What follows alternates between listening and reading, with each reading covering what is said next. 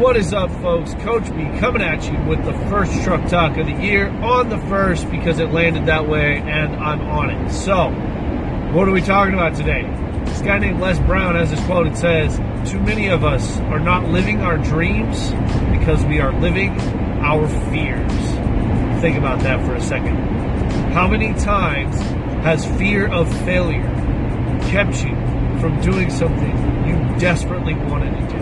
How many times has fear of coming up short or looking bad or whatever it is held you back from something you knew you wanted to do, you knew you were capable of doing, you knew you could do better than anybody else because you were afraid you didn't do it? Let me ask you this, folks. Is 2018 going to be any different? Are you going to step up or are you going to keep living in fear?